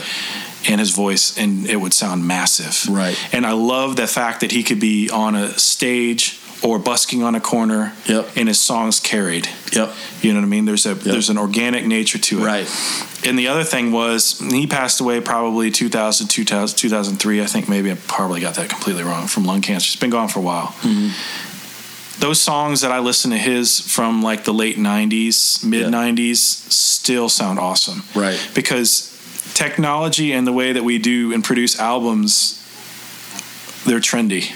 Yeah. There's more verb on. Remember back then they used to put too much verb on the snare. Sure. It's almost like if I listen to good country music, the stuff that they did in the early 70s, late 60s, that was more organic in nature, like the Jerry Jeff Walker, Viva Tarangila album. Old Jimmy Buffett. That stuff still sounds good today. Yeah. And that London Homesick Blues at the end of it is him in a bar.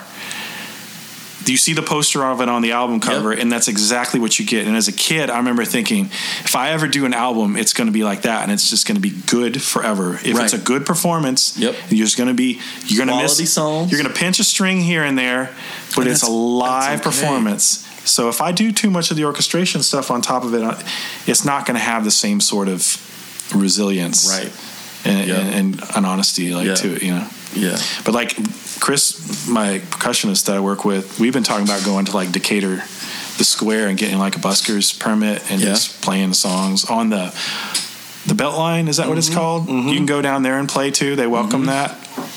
I'd like to see more of that in Atlanta. People just taking their music and making it portable and just playing it out. Let's do it.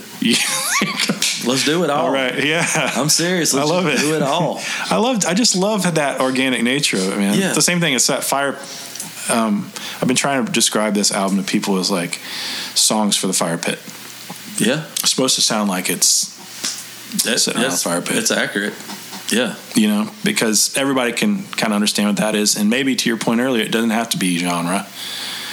It can be. It is what it. Just let it be. Yeah. It is what it is. Maybe I need to start blending those genres and forget that the soul music is soul music. And it all just comes Chris together. Stapleton. Yeah, man. That's country music and soul music. Dude. There's no, and originally he was in the Steel Drivers. I saw that, Bluegrass as bluegrass can be. Right. Still soul music when he opens his mouth. It is. I don't think there has to be, Jason Isbell, there's a lot of rock and roll in that. A lot of rock and roll. But then there's a lot of some Delta blues mixed in there too, and it's American music. Yeah, we should claim it for ourselves. There's no reason for genre. That's right. We created a lot of genres of music too. Yeah. And as being a student over there, I always had my acoustic, and I walk around Paris with my acoustic guitar. And I bought like a cheapie, and it was a classical guitar that I put steel strings on, and eventually it popped off the back. Yeah, and I had like a string that I braided. I just walk around and just playing. The girls walk up, start talking to them. But people were always really interested to hear American music. Right. And one night we were in this bar in the depths of Paris, and I was with really multinational crew, just hanging out with this Russian dude, and he spoke really good French. My French is still horrible. He walked up to the band. They were playing. My French is non-existent. So it might be better than you think. Put you in the middle of Paris at 1 a.m. I bet you can speak French. Maybe. Yeah. He went up to them. I have a hard enough time with English, buddy. Yeah. No, your English is just fine. He went up to them and convinced them I was a famous country music musician, because I had an STP hat on and was wearing cowboy boots and a belt buckle. And so I got up there and we sang Georgia Satellites, Keep Your Hands to Yourself. Oh, yeah. And the fact that there was an American on stage singing American music to them, but we don't get that. You don't get that here. No. But, if you ever get a chance, this is a tangent. If you ever get a chance to go play some show, just a short tour, or even if you go visit, bring your guitar. As a songwriter you are, go play your songs on the street in Paris, put a hat out. You would be amazed at the interest in it. Wow. Yeah. That's on my bucket list. When you check out that guy, Chris Whitley, that's how he got notoriety. He went to Belgium. Okay. And they loved him in Belgium. Really? And he came back to the States and got a record deal and did his thing. But that's crazy. That's awesome. It's totally awesome. Wow. Well, what else is going on in your world? Anything fun? Dude, what are we doing? Working, being a dad. I love being a dad. Nothing wrong with that. Yep, I got a little girl and a boy who's 6th grader. Oh, wow. He's an awesome kid. Plays soccer. Yeah, we have fun. Yeah. Is he like Atlanta United?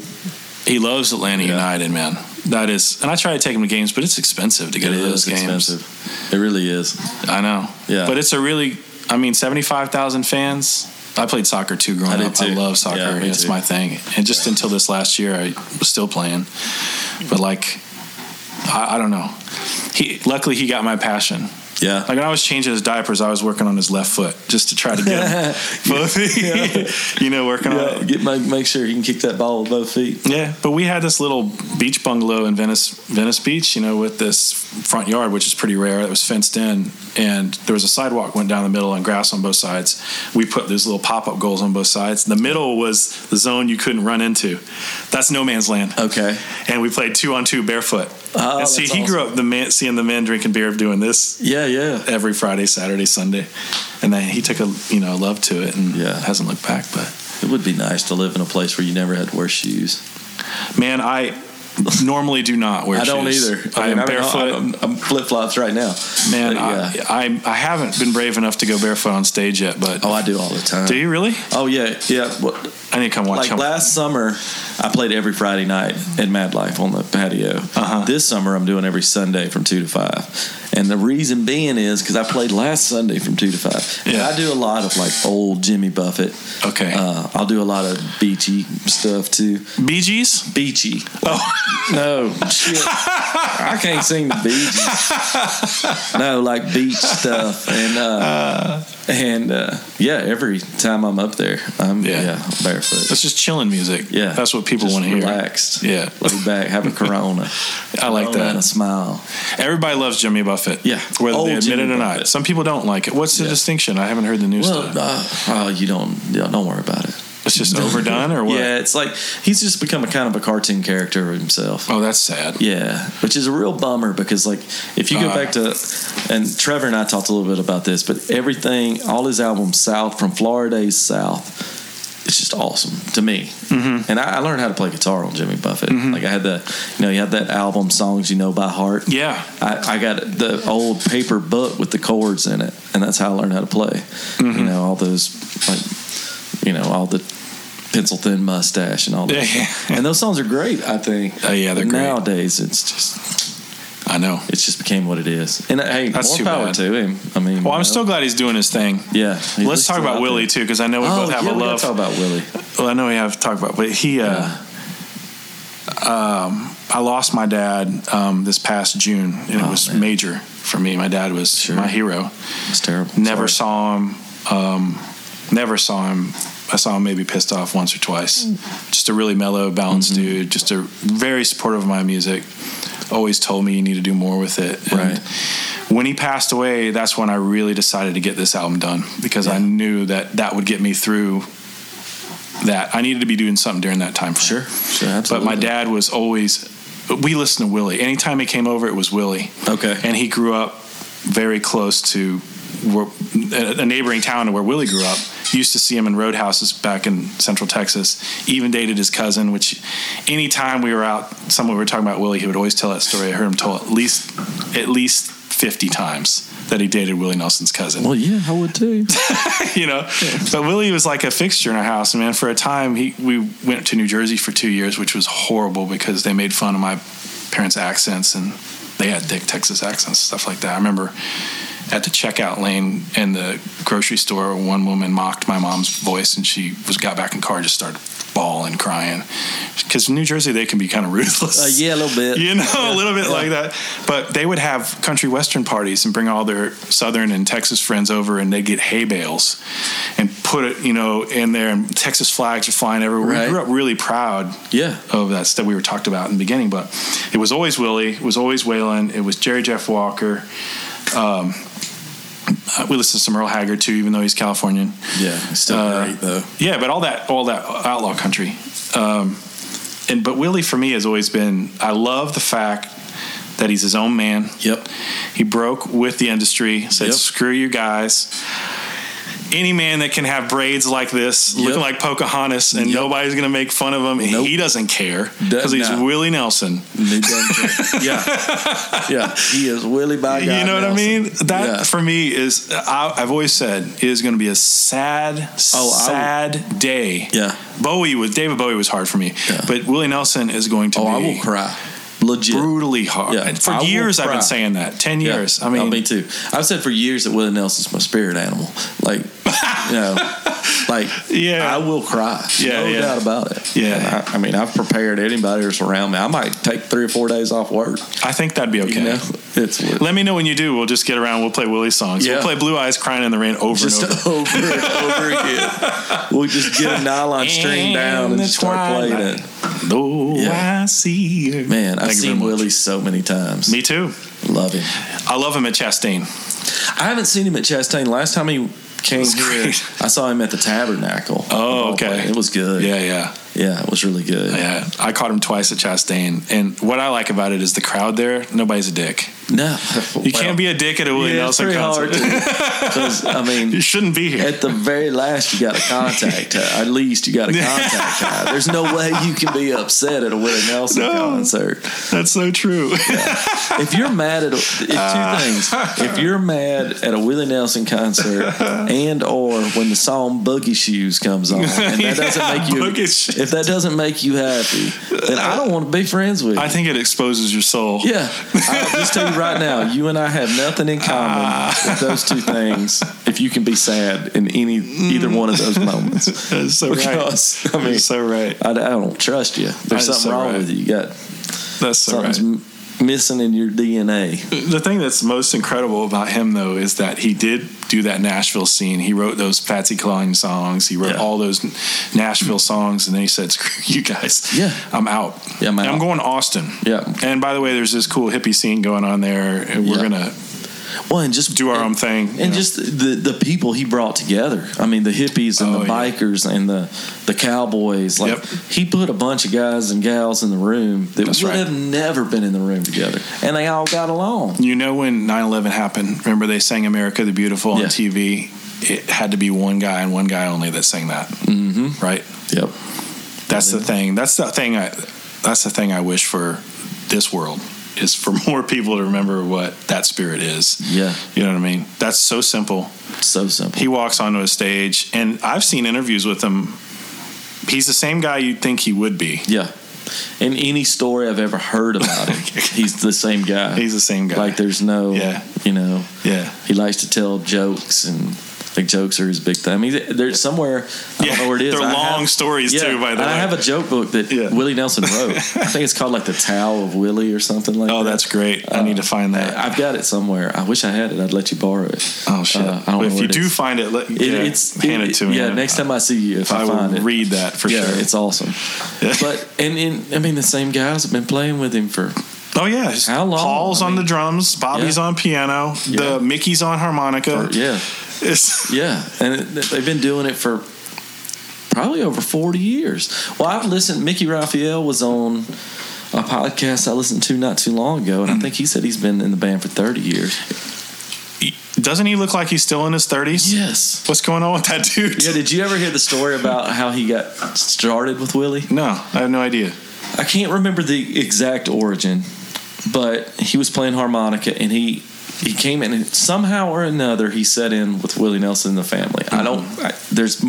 There's more specifics there I can't remember. But anyway, that led to, he just drove to the next show and sat in with them.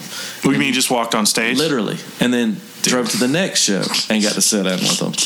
And to the point where Willie was finally like, well, just get on the bus. So then and then after, I think this was after like 6 months, they said, Willie looked at, I don't remember who it was. He goes, how much are we paying Mickey? He goes, we ain't paying him nothing. He goes, well, double his salary. That's perfect. That's he just jumped in. He's like the stray cat. Never left. Just jumps on the bus. Yeah, and you're right. Yeah, he does not look a day older than. Not at all. No. You look at there's that concert of him in the Meadowlands, like 77, 78. He looks like the same dude right now as he looked like that. It blows my mind. And still so good. Yeah. Where Paul, the drummer, looks like... He's getting up there. Yeah. It's like Charlie Watts. But Charlie Watts is still jamming, man. I know he's still jamming. Paul's getting old. Speaking of that, real quick, crazy tangent. I heard someone say that the Stones had the greatest rhythm section. They got ruined by Keith Richards deciding he was going to play bass. Really? Bill Wyman and Charlie Watts in their day, go back to those albums, listen to them as a rhythm section. They're like a R&B rhythm section. Charlie Watts is one of the best drummers to ever hold a pair of sticks. Because he can hold a steady beat, and you know how hard that is. It's super hard, and it never wavers. I mean, it's like a human metronome. Yeah, exactly. It never wavers. It's a platform for people like Keith Richards and Ronnie to do their crazy guitar antics and be crazy, because that beat's always there. It's there. It's a pocket. I mean, always. I'm always, sometimes I start conversations with people like Stones or Beatles. Like, it's a question. Oh, wow. And it's always going to be the Stones for me. I'm with always. you. I'm with you. I mean, I consider them a honky-tonk band. I think they're more or less a country band. They became a country band when they really started doing the Graham Parsons collaborations. When Keith started hanging out with Graham Parsons out in Joshua Tree. Yeah. Going out there and being... By the way, I've always thought of you as, from afar, as a cosmic cowboy. Oh, really? You're kind of like Graham Parsons. Well, it was so fun. Do you know how that got started? No. Okay, there's Buddy. I can't ever say his last name. Buddy, who is one of the owners over at the Hog and Ale in Marietta. It's a barbecue joint I play at every once in a while. Yeah. And all right, Jeremy Fody was the bass player in the Alabastard's Atlanta version. I got home from work one Friday night, and he and Jeremy and I, we call him Jerbo. Jerbo and I have played a bunch of shows together here and there since the Alabastard's are no longer the Alabastard's. And I got home from work on a Friday, and I get a text, and it said, "Hey, do you have a show tonight?" I said, "No." He goes, "Do you want one?" I said, "Sure." And he goes, "All right, meet me at the Hog and Ale in Marietta about 7:30. Cool. Show up. We play a show. And Buddy is there, and he's taking pictures and doing, some Facebook Live and whatnot. Super nice guy, just doing his thing, promoting his place. And about 2 days later, he sends me a picture of me riding a T-Rex, and it says Cosmic Cowboy. Is that what it is? Yeah. And I didn't even catch that it said Cosmic Cowboy. And that was in the back of my head. That's how it registered. It says Cosmic Cowboy. I didn't think. And the T-Rex has headlights on it. And it's ridiculous. It's 100% ridiculous, but it's great. I need that T-shirt now. Yeah. Yes, you do. Awesome. Yeah. And I was like, that is so cool. Matter of fact, he's there. He told me, and I haven't seen it yet. He told me there's another one for next time I play that is even more ridiculous, and I cannot wait to see it. Oh, that's fantastic. But he has not shown it to me. That's fantastic. That was a weird noise. Yeah, it sounded like it was a messenger, a Facebook messenger. Oh, it might have been. I probably didn't turn something off. That's all right. It's part of the character. Yeah. You can cut my bio out from the beginning and start from that beep. We're leaving all this in. Are you kidding me? It's just been a convoluted thing, man, and I just finally feel like, not just saying it, I finally feel like people have told me that have known me for a long time, you finally found your thing. Like, yeah. Well, I know the first night I heard you, I was like, thank you. I want to hear more of this guy. Thank you, yeah. I don't think there's any pretense to it. Like, it feels like it comes out. Like, I really want to just get up there and be as honest as possible about what I hear and try to get it out. And that's all you got to do. Yeah, because we said cathartic before. It is cathartic. Yes. Because life has weight to it and life has meaning to it. Right. And, like, not to get too deep, but there's a lot of joy in being a songwriter. And I kind of feel sorry for people that aren't. Yeah. Because, like, there's something about it. Or not just that a I think creative that outlet. That's what I mean. Yeah, that's you what I just need something. And I feel like the same thing for people that are painters. Like, that's partially why I don't spend my time watching TV. It's not that I feel like I'm glad, I'm proud of that. It's just, I like what art does for me. Yeah. I like that it is a stress relief. By the time I go to bed after that session, I've completely forgotten about the day. Yeah. You know what I mean? Yeah, I'm the same way. Like, it's amazing. It's funny because, like, I kind of write songs in my head. I haven't actually put one down on paper in a little while now, but that's okay because right now I'm focused on this, and I get that creative outlet, and you play out a lot too. Yeah, and that's my thing. Is like at least once a week, and when I play a show, like usually it's 4 hours, and I usually don't take a break. Like, I want to know. I want to peg that because I want to know how you do that. I cannot imagine playing a 4-hour set. Well, part of it is because I just talk. That's part of it. Okay. Well, not just talk, but that's part of it. Yeah. And I always look at it, and there's nothing wrong with taking a break. So I always look at it as, and 9 times out of 10, like at Mad Life, I always sit on a stool. I don't stand up the whole time. I sit on a stool. And in my head, I'm like, well, what do I need to break from? I'm just sitting here playing the guitar. You know? So that's in my head. And then that doesn't work for everybody. And I'm not saying there haven't been shows I take breaks. I'm not saying it's always that way. Yeah. And then I also kind of look at it as, well, they're paying me money to be here. I might as well play the guitar. Yeah. You know? Yeah. You know? Yeah, I get that. It's not, they're not asking me to do anything hard. I'm not going to sweat. Yeah. You know, I mean, unless it's hot outside. Well, that means you're not thinking about it. Oh, I don't think about it at all. You're just doing it. Yeah. I don't. Yeah. There's zero thought. But to that point, like the last time I was at Mad Life not being ready to come on stage and it was my time, I wasn't ready to turn that brain off and just go do my thing. Like, I like to get ready just... Well, yeah. To and go everybody's out there. Different. Sure. No, what I mean is that I don't want to think when I'm on stage. Okay. I don't want to think at all. So I have to get a clear head to not think. Do you know what I mean? Yeah. So that it comes out the way it really is supposed to sound. Yeah. And so I don't try to turn it into what I'm feeling at that moment. Yeah. Do you know what I mean? There has to be a purity of that output, you know? Yeah. Yeah. No, I know exactly what you mean. It's like, I think that may be why I feel like I'm doing the right thing right now, because it is completely unconscious. Well, then you're on the right track. Do you know what I mean? Yeah, like totally. That's maybe also why I'm frustrated with this whole mixing mastering thing, because like, you want the product to be right, and you have to think to get it done. Right. Yeah. And now you probably feel like you're overthinking it. But the recording sessions themselves, we're not thinking. They're hanging out with your friends and then going out and fishing. Yeah. And sitting by a fire pit and then saying, "Oh, let's do that song," and you go and do that song. It's just maybe just record. I really like that idea you have at the campfire, dude. And put it up on YouTube. I'm telling you, put it out there, and it will be one of those deals where. And maybe it doesn't have to be a one-on-one deal. Like maybe we get some friends around the fire, some songwriters around the fire. Let's do it. I mean, and it's like, you got awesome. A song? Who's got a song? Yeah. Everybody bring a song. Yep.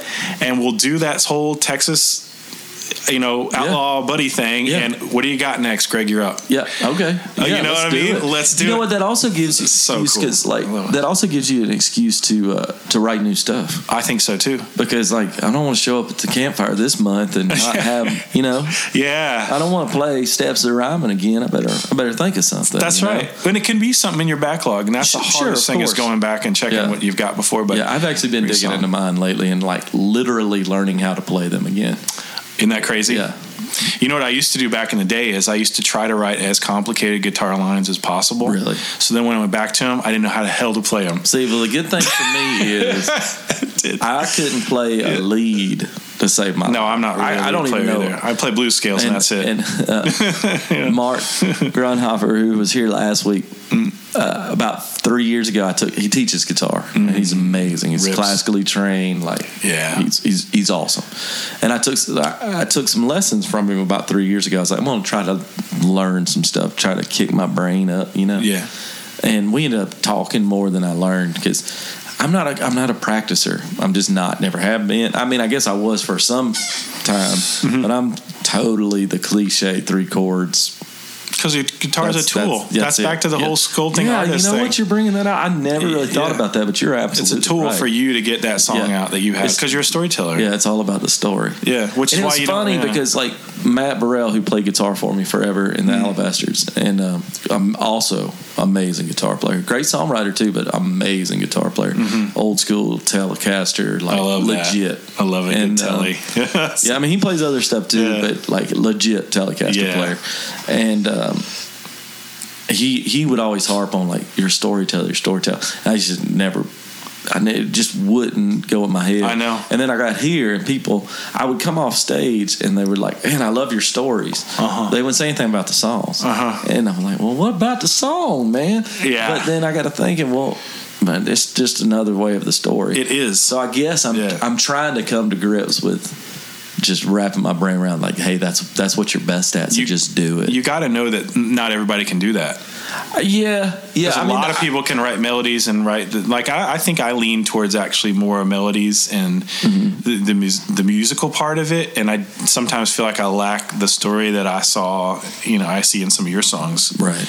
There's something. I don't know. There's still to listen good. to there. There's still in the stuff I've heard of yours. There's still a pretty concise story there. It's not as wordy as mine, if that makes sense. So you know why it is? More sparse. I'll tell you why.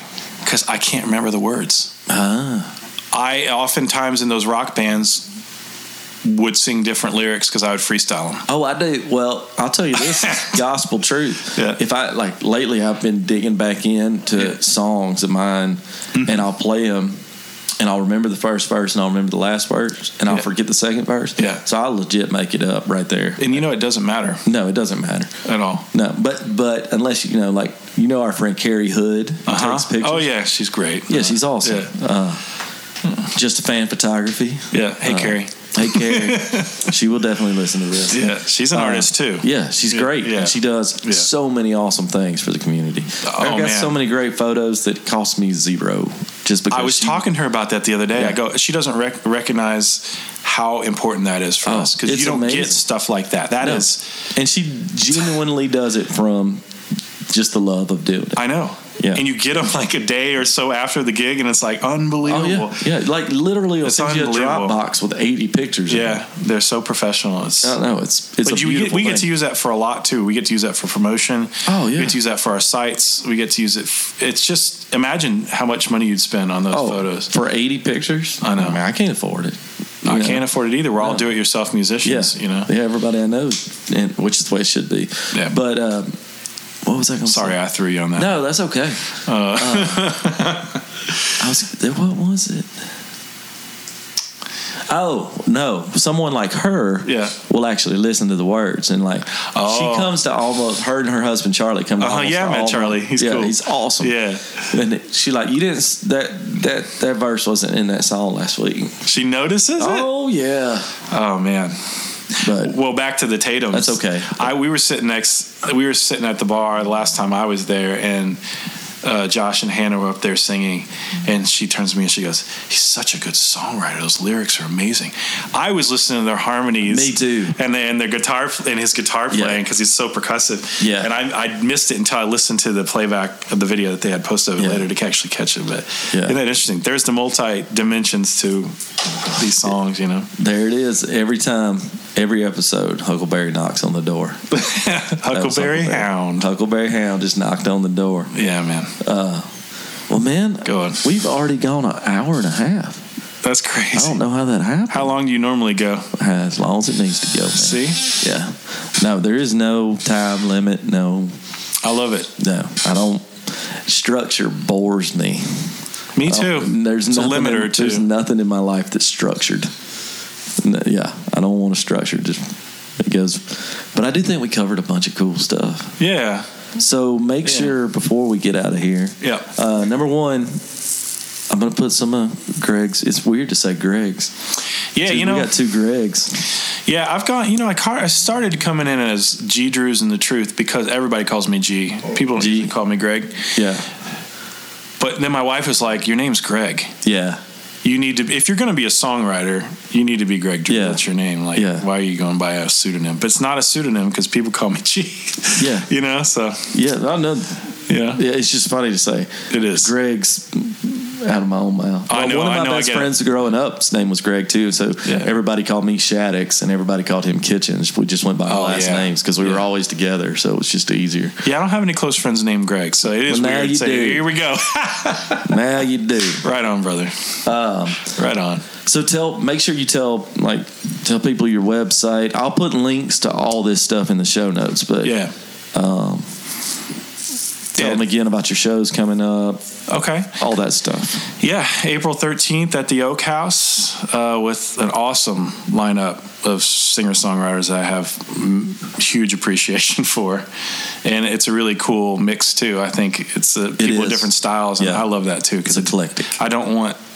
David Sudduth does a real good job of putting together a show. Man. Yeah, and I met David because I did the open mic at Reformation, and he's just such a warm and welcoming dude. Makes it genuine, so easy for us to sets it up for you, and you don't have to think about it at all.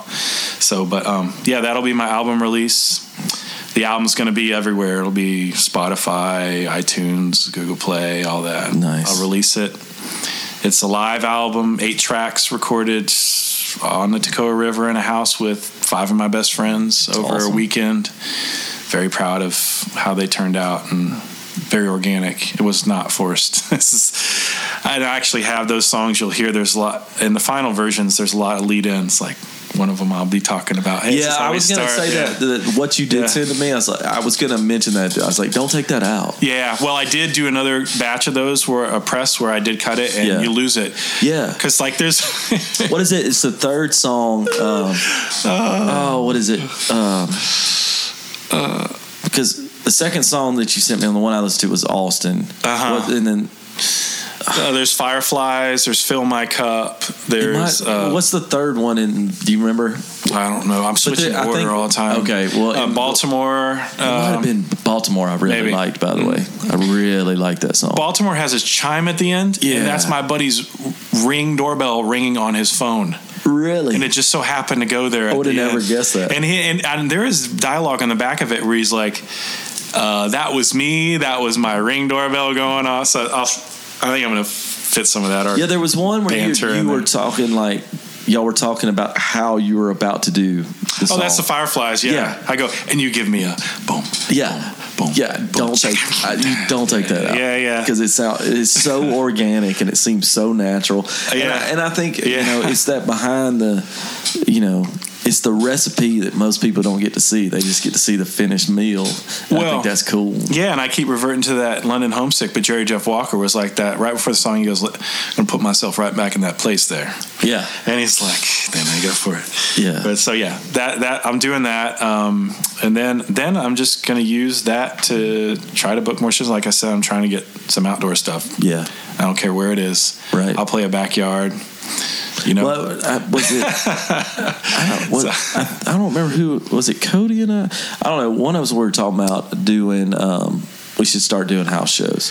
We should do that, and it should be home cooked. I mean, if this is really the recipe where we're going to do this stuff ourselves, that was part of that recipe that they did over there in that Outlaw. Let's do a potluck dinner. Yeah. Yeah. You know, everybody bring a little something. That's right. Acoustic guitar. That's right. You know, bring the dogs. Yeah. You know. Yeah, I'm down with that, Let's do it. I love that. That's a lot of fun too, to play with your friends. Well, I know John Little. Have you ever met John Little? No. He's just a music lover. He lives in Canton, and he does a thing. He did one like Cody Bolden was there, and I can't remember who all, but they just do that, and then they just put it on Facebook Live, and everybody. That's cool. Yeah, that's it was super cool. But he just sent me a message the other day. He's like, "Hey, everybody wants to know when the next one is." There you go. I was like, "I'm down, dude. That's it, man. Totally down." That's exactly what I think we are all probably doing it for, you know. And it gives it that fire to make more stuff. Mm-hmm. You know, it stokes that fire. Like, oh, I'm gonna bring in this one. You know, Trevor and I talked about that. Like, you know, how music's not a competition, but there's always an asterisk on this. I do like when say you write a new song and you play it, and I'm like, dang it, Greg, that's a good song. I'm gonna have to go home and write a better one now. I think that's a healthy thing. No, for me that's just getting you lighting a fire. Yeah, is what it is. Man, I got to go home and write a better song than he just wrote. Yeah. But it doesn't mean your song's not still good, and it doesn't even mean I can go home and write one better. No, but I like that there is that competition aspect, which I think is healthy. Yeah. It's an inspiration. Nobody's really winning. You know, there's no everybody's winning. Yeah. Well, that's a better way to put it. I was going to say no one's winning or losing, but everybody's winning. That's nobody's losing. That's for sure. That's a better way to put it. For sure. Yeah. Well, cool. Yeah, I love that, man. I love it. The whole picnic idea. You know Marcus King, the Marcus King band. You ever listen to him? I know the name. You got to check him out. Okay, he's this blues man from South Carolina, but he's throwing the summer, or it might be September. He's calling it the Marcus King Family Reunion. And what it is he and his buddies. Yeah. Of course, he's now a big name. Sure. Putting on a show, and come on and join us, everybody. It's a family picnic. That's the attitude. You know what I mean? Anyways. And we have the perfect town, like especially Woodstock. We're actually moving here before too long to Woodstock. Are you? And so I'll be even more immersed in Woodstock. I'm there all the time, which I'm fine with. That's awesome. But Woodstock has so many spaces that you can just do that. Well, that's what I'm talking about. Is there's that bocce ball area behind Reformation? Yeah. Maybe we get Reformation to do like a picnic. Well, I know Reformation's doing that backyard series. Oh, I didn't hear about that. Matter of fact, I'm playing there. I'll have to look it up. But if you want to come do, I'm playing like a 3-hour show. So if you want to come do like 15, 20 minutes, or I would love whatever, to do that. All right, I'll let you know. To do that, man. I think that's what I'm talking about. I think it's March 30th. I would love to do that, man. I'll play that sounds songs. Right. You can play along with me on something you want to do and come on up. Yeah, March 30th. I'm almost positive. I'll let you know. That would be lit. But yeah, let's totally do that, because that's the whole vibe they got. It's all, you're in the backyard. People are playing cornhole, drinking beer. Man, that awesome tree. It's right there by the tree is the way I understand it. Yeah, it's called like the backyard sessions or backyard something. I'm horrible about remembering those things until it's time in my brain to start putting them out there. But I'm with you, man. I think it's March 30th. Let's start Okay, that'll be the output of this. Let's start cultivating more of that organic concert thing. All right. And I've talked about it several times now. Yeah, so and it can be a backyard, or it can be hitting up these places to say there's this mass of talent.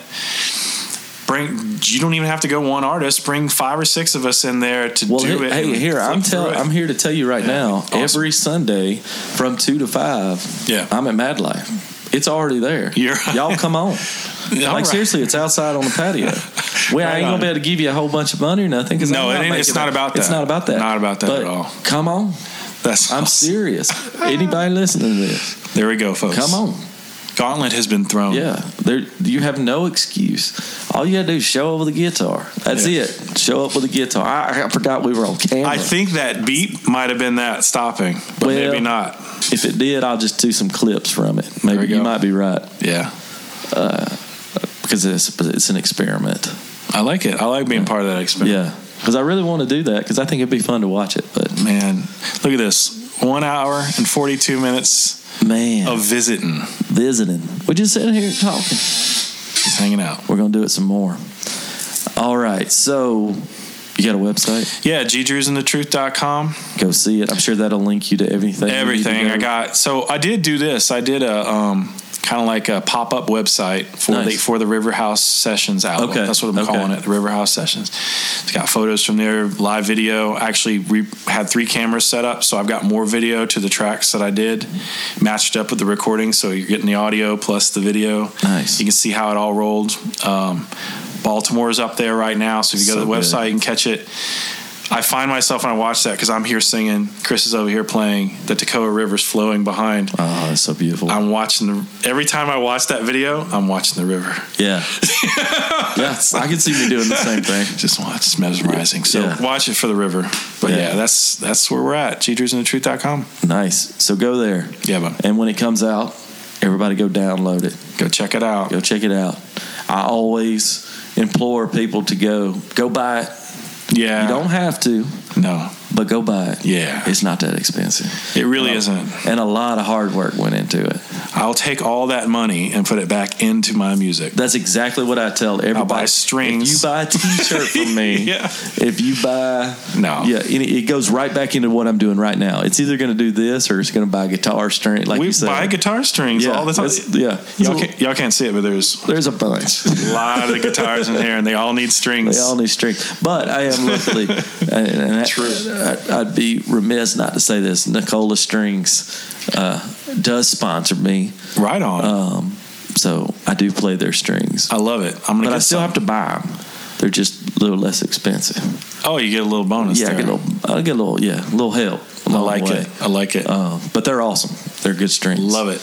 I haven't broke one yet. I can't say that for Elixirs. I played Elixirs, and I've never had a set of Elixirs last an entire show. Not one time. Really? Not one time. And as long as every set of Elixirs I've put on my guitar ever, at least one of them has broke before the show's over. And then the cold strings don't do that. Nope. See, y'all need to go buy some of those. And I used to play the guitar a lot harder than I do now. Me too. I used to beat the ever-loving crap out of it. You can't do that when you play finger picking, though. No, you can't. Unless you got those metal things on, which I haven't figured out. Nails. I used to have acrylic nails, but I took them off. I kept... Really? Yeah, I kept breaking, like literally breaking my thumbnail. Ain't nobody got time for that. Yeah, it's just a pick now. Just a guitar pick. Yes. Man, this has been fun. Yeah, it's been cool, man. It's been awesome to meet you officially, like really get to know you. So y'all don't know, he's the host. I've been in Mad Life 3 times now. Yeah. And it's usually in passing. Mm-hmm. And the first time I remember we started talking, you're like, I like that Austin song. That's a good song. But we don't really get to talk, so this is cool. That's 100% the reason why I started doing this. I love it, man. Yeah, it's the coolest, and I love listening to it too because Deborah Lynn, I've always wanted to meet her. I've never been on a show with her. Cody, I've never been on a show with him. I really want to meet these people. Well, I will introduce you to all of them. I love it now that I've heard them and heard their stories, and it's really neat. They're all awesome people. Thanks for inviting me. This has been my pleasure, man. Super cool. My pleasure. Yeah. So this, I think this episode comes out on. Pretty sure it's April Fool's Day. Ta-da. Let me look at the phone. Yep, it comes out April 1st. Cool. So I don't know why I'm telling the people that because you'll already be listening to that. See, I'm not the world's best podcaster yet. So hey, happy April Fool's Day. When I hope you got your joke in today. If not, you still got time. Yeah. If you, especially because this thing's coming out at like 12:01 a.m. So, right on. So you got time. Right on. So thank you so much for being here. Oh, dude, thanks for having me. It's been amazing. It's been fun. Thanks for bringing the mezcal, man. Yeah, I hope you like that. Does it taste like it has like a salt flavor in There's a little bit of salty action in there. Yes, that's weird, right? I don't know. All it is they make mezcal. It's just a agave cactus leaf that they roast over the fire, and that's why it gets a smoky flavor. There's like nothing in it but that. It's crazy. I kept the whole time, all night, I was like, there's like a salt in there. And see, you pour one and you're good. Yeah, that's all we had. Get a little sippy sip. You're good. I'd be 2 bourbons deep by now. I know. Yeah. But I'm telling you this, we do need to get sponsored by them. Yeah, we'll work on it. Y'all can see. If the camera's still on. If the camera's on. We both need sponsorship deals from y'all. We'll take a picture too. Gracias, amigos. Yeah, gracias. All right, y'all. Right on. So make sure you listen to see. Almost unplug my microphone every time. Go to his website, gdrewsandthetruth.com. Yes. Look for the pop-out. What's the pop-up website? You have a... bit.ly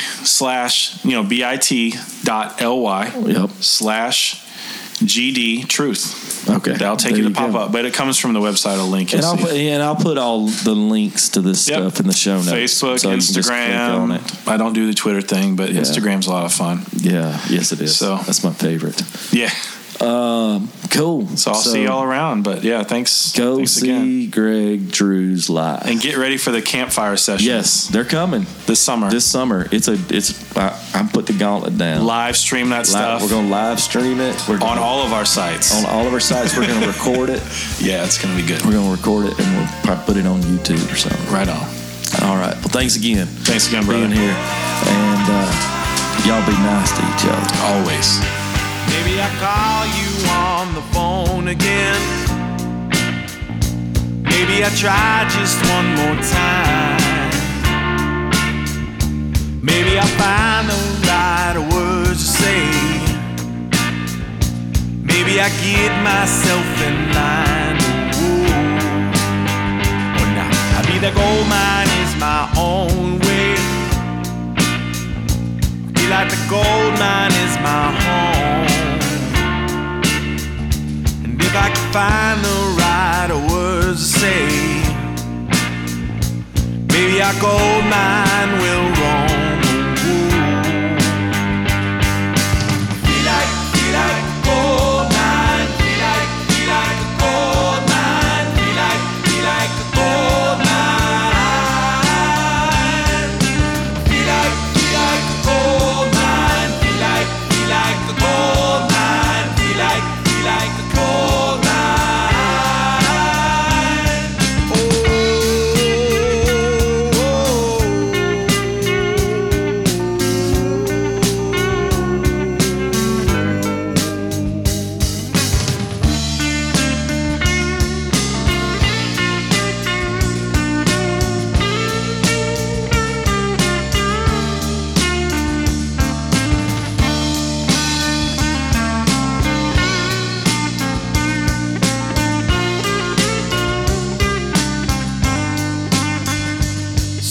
Call you on the phone again.